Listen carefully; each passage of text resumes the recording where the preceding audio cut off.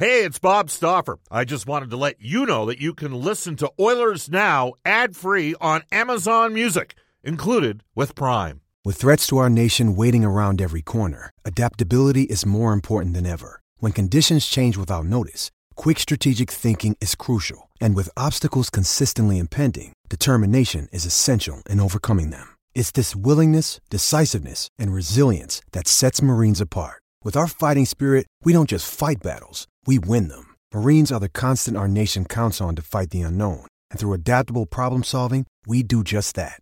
Learn more at marines.com. When you need mealtime inspiration, it's worth shopping Kroger, where you'll find over 30,000 mouth-watering choices that excite your inner foodie. And no matter what tasty choice you make, you'll enjoy our everyday low prices, plus extra ways to save, like digital coupons worth over $600 each week. You can also save up to $1 off per gallon at the pump with fuel points. More savings and more inspiring flavors make shopping Kroger worth it every time. Kroger, fresh for everyone. Fuel restrictions apply. Oilers Now with Bob Stauffer. Weekdays at noon on Oilers Radio, 630 CHED. We return to Oilers Now with Bob Stauffer. Brought to you by Digitex. Office Equipment Solutions North America wide? Yeah, Digitex does that. digitex.ca on Oilers Radio, 630 CHED. All right, 12:34 in Edmonton. Welcome back, everybody. Bob Stauffer with you. Oilers Now. Brendan Escott back at the 630 CHED studios. Momentarily, we're going to bring aboard Mark Spector for the Horses and Horse Racing Alberta. Stan texts us in the Ashley Fine Floors text line. Bob, Toronto is learning what it has taken the Oilers 13 years to figure out. Eventually, you have to develop your own players. You simply cannot rely on high draft picks or buying a top-tier free agent to plug a hole. I guess they'll have to give up the cup they were marching around during the first 2 weeks of the season. That one comes to us from Stan. Well, it's interesting. There's some similarities between Toronto. I don't know if the teams are totally alike, but we'll bring aboard Mark Spector for the Horses and Horse Racing Alberta, who present live racing Friday and Sunday evening. To comply with AHS regulations, spectators are limited at this time. You can go online at hbibet.com to watch and wager. Mark Spector, how are you doing? Oh, I'm doing pretty good. Bobby, how are you doing?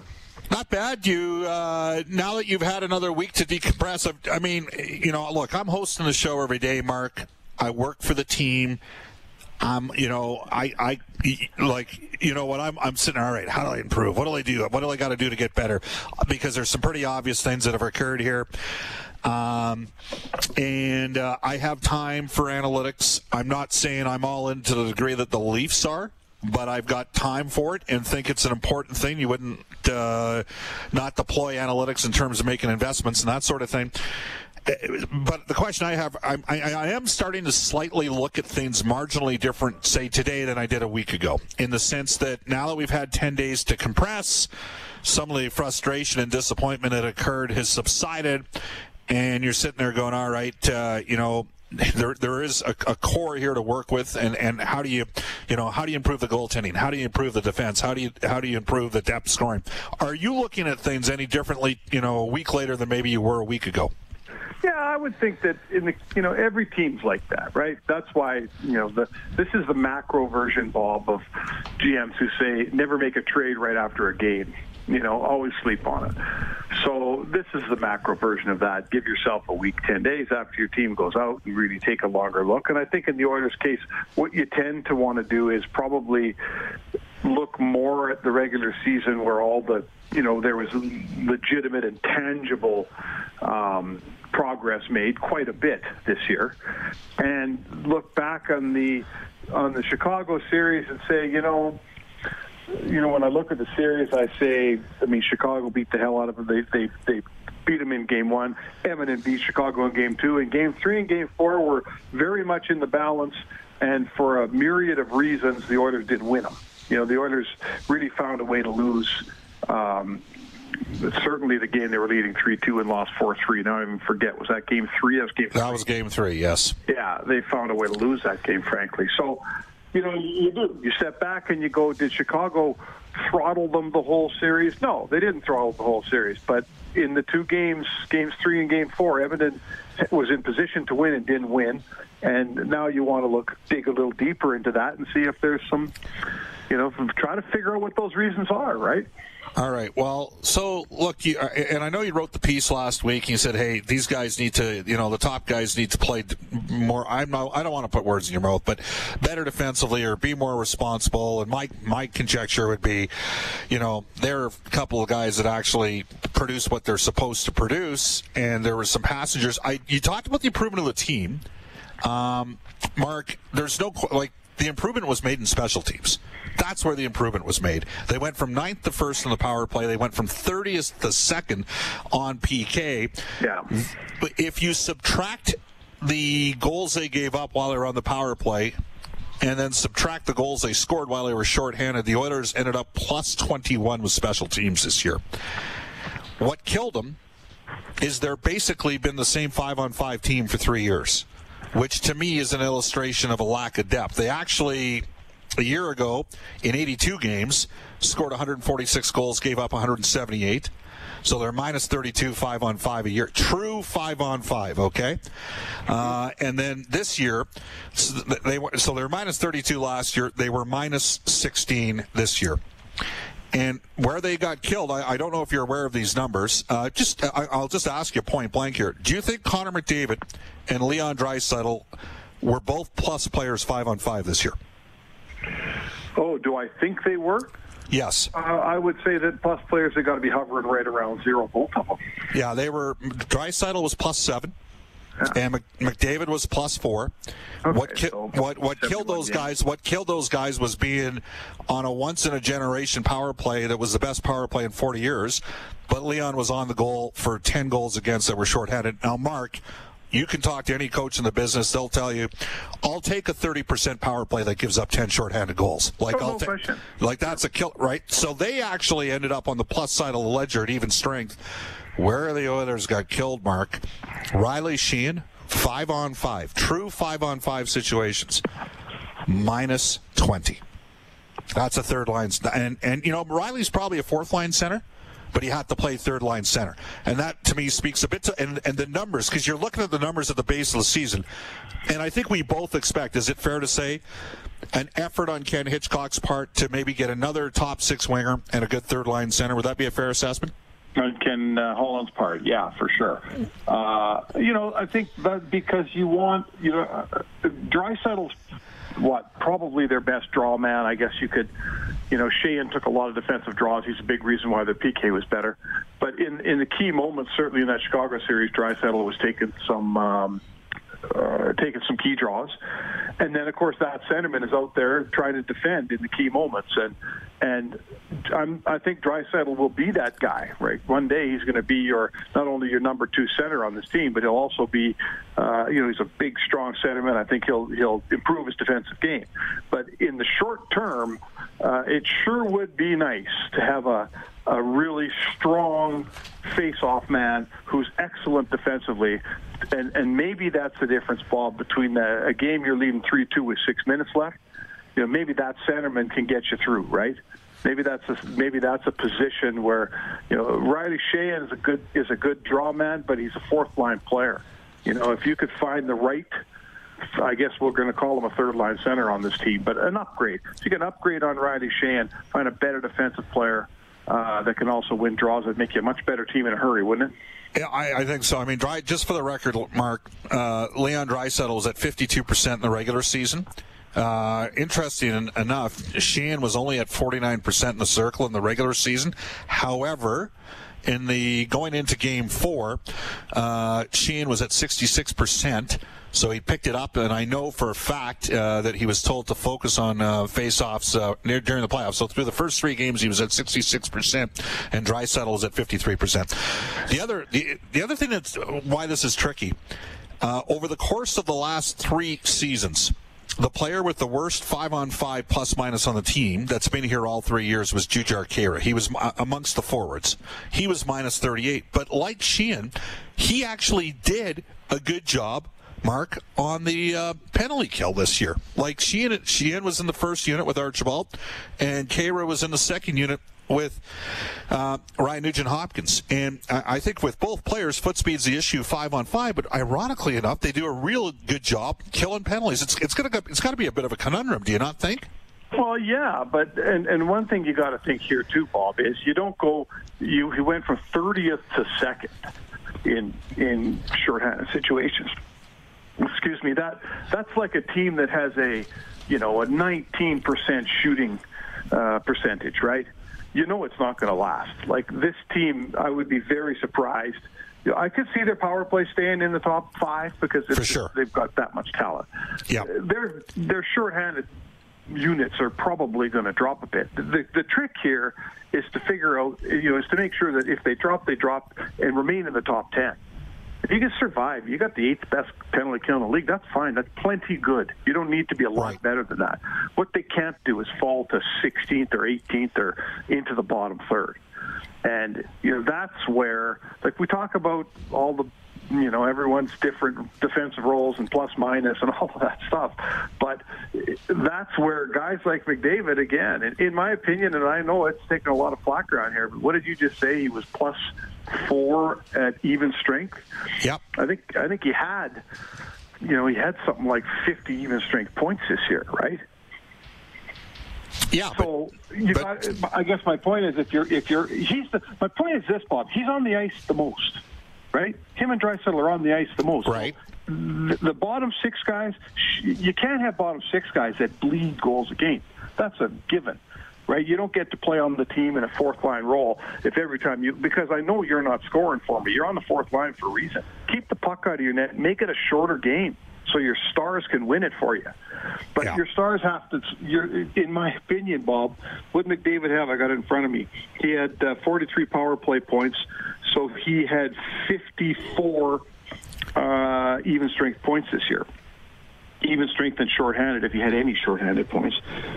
And my point would be, if you have 54 points and you're only +4, that's a lot of goals against, Bob. Right? It's still a lot of goals against. Yeah, but Mark, not only Shannon and Kara, the whole team's got to get better defensively. I guess when you're 3rd and 4th line guys, like when Kara's -38 over the last 13 seasons, or last 3 seasons, based on the limited amount that he's playing, or Shane goes -20 5-on-5. To me, that's the more glaring error that needs to be addressed. Mark, we got some sad news to pass along here, and it involves Dale Hawerchuk. Yeah. It's just come across the wire that Dale Hawerchuk has passed away today at the age of 57. Sad story. Dale Hawerchuk was a tremendous player for the Winnipeg Jets. We're going to recalibrate. Another day is here, and you're ready for it. What to wear? Check. Breakfast, lunch, and dinner? Check. Planning for what's next and how to save for it? That's where Bank of America can help. For your financial to-dos, Bank of America has experts ready to help get you closer to your goals. Get started at one of our local financial centers or 24/7 in our mobile banking app. Find a location near you at bankofamerica.com/talktous. What would you like the power to do? Mobile banking requires downloading the app and is only available for select devices. Message and data rates may apply. Bank of America NA, member FDIC. Right here, it's 12:45. Stauffer Inspector, Mark Spector for the Horses and Horse Racing Alberta. You're listening to Oilers Now. This is Oilers Now with Bob Stauffer on Oilers Radio, 630 CHED. All right, welcome back, everybody. 12:47. Mark, I'm gonna get to a couple texts here on the Ashley Fine Floors text line again. Dale Hawerchuk, Hall of Famer for the Winnipeg Jets, has passed away at the age of 57. This text comes in, so you'll throw Sheehan under the bus for -20, but when Draisaitl's -28, it was all the other stuff. Come on, everybody has to be held accountable, or there'll never be a team. And this is where stats, you got to understand numbers. And I'm not saying you have to understand numbers the way a Tyler Dello understands numbers. I'm saying that Leon Draisaitl finished the season +7 5-on-5. Riley Sheehan finished the season -20 5-on-5. Those are the numbers. This is not throwing anybody under the bus. I just said Riley Sheehan is playing one spot too high. If he's your 4th line center, he's probably serviceable. And that's why I've got a little bit of confidence in Gaetan Haas, because Haas kind of kept his nose above the water. But you're entitled to your opinion. And what I would say is this. Mark, we watched the Colorado Avalanche. Do you know which team in the last 20 years, since the start of the 2000s, had the worst record of any NHL team in the last 20 seasons since the start of the 2000 year? Oh, no. Who? 16-17 Colorado Avalanche. Okay. In February of that year, the Oilers played in Washington on a Friday night. We flew into Nashville. Washington played Nashville on Saturday. The Oilers played Nashville on Sunday. And I bumped into Chris McFarland, who was the assistant general manager of the Colorado Avalanche. And he said, Bob, our team is terrible. We're too slow. And McKinnon was having a tough year that year, by the way. And he said, I'm going to tell you right now, this is what we're going to do. Anybody that can't skate won't play. Everybody that we bring in is going to have pace up front. And now I don't know if they thought it was going to come together the way it's come together over the last 4 years, but that team can fly, Mark, and that team can attack shift after shift after shift with speed. Every one of their forwards can skate, and there's a lesson in that to me. And if the Oilers want to be elite, Mark, I think they're going to have to prioritize adding forwards that are fast, because it enables you to play a specific I mean, Vegas and Colorado have been the two best teams in the Edmonton hub, and they've got an identity, and they're different. Vegas is big, heavy, and can roll over 4 lines, and Colorado is fast and quick and can roll over 4 lines. Is there a template in terms of what Colorado did? Well, sure. I mean, they lost forever to get to the template, right? Yeah, there is a template. Get draft like 3 or 4 young defensemen like they have, and draft, get McKinnon, and then get Landeskog. Like, sure, they're really fast, but there's more to it. I'll tell you who's helping them a ton this year. You got to throw in a savvy trade once in a while, right? They had Girard, they had Makar, so they traded Tyson Barrie. And we thought, a lot of people thought that was an uneven trade, bringing back Nazem Kadri, right? And that trade turns out to be really important for them. And look where it's left the Leafs. The Leafs are, Leafs Nation, and Myrtle and his people are crying tears that they don't have Nazem Kadri anymore because their team's too light. Mark, I'm telling you, if they had Kadri in this last year, in either of the 2 series against Boston that they lost, remember, he got suspended in both series. I know. I think they might have beaten them in one of those 2 series. That's how tight it was. Yeah, so he's a good player, and he's helping a ton. He's really, really helping the Avalanche here. So, sure, the Avalanche, like, everyone wants to be fast, and no one gets drafted who's slow anymore. There's no question. And the old story, big and fast beats small and fast every day. You want big, fast players like Vegas has. Yeah. But, it's got to be deep. You got to be deep, and that's the team that's winning. Look at what St. Louis did to Vancouver last night. Like, they are deep and good and solid. They were hard to play against. Mark, they were on the ropes, man. They lose that game 3 in overtime, and it's done. I'm sorry. Yeah. They're not coming back from 3-0 down. And Vancouver has depth this year. And the question is, what can Edmonton do to ensure that they have more depth moving forward? And that's going to be part of the intriguing thing. All right, we'll circle back to the Oilers spec at 105. I want to get on Dale Hawerchuk. You and me grew up in Edmonton. You wrote the definitive book on it's one of the rare compliments I'll give you on the Battle of Alberta. But was Winnipeg not, for a couple of those years, a top 5 team in the NHL, being driven by a guy by the name of Dale Hawerchuk? Yeah, certainly one of the years, I think they were the 4th best team in the league. Listen, Hawerchuk was such a great player. I mean, what did he have? He had a 40-goal season, I think 7 of his first 8 years in the league in Winnipeg. Unfortunately for him, he's sort of a micro version of the Calgary Flames. The Flames were a really, really good team that was down the province from an even better team, and that inhibited Calgary's growth. And for Hawerchuk, I mean, he was a great, great player, but every time certainly when he played the Oilers, he was outnumbered. There was way more great players on the Oilers than he had. He had some good players around him, but he didn't have. I mean, Thomas Steen wasn't as good as Jari Kurri, and you can go down the line. So he was a fabulous player in a really good hockey market.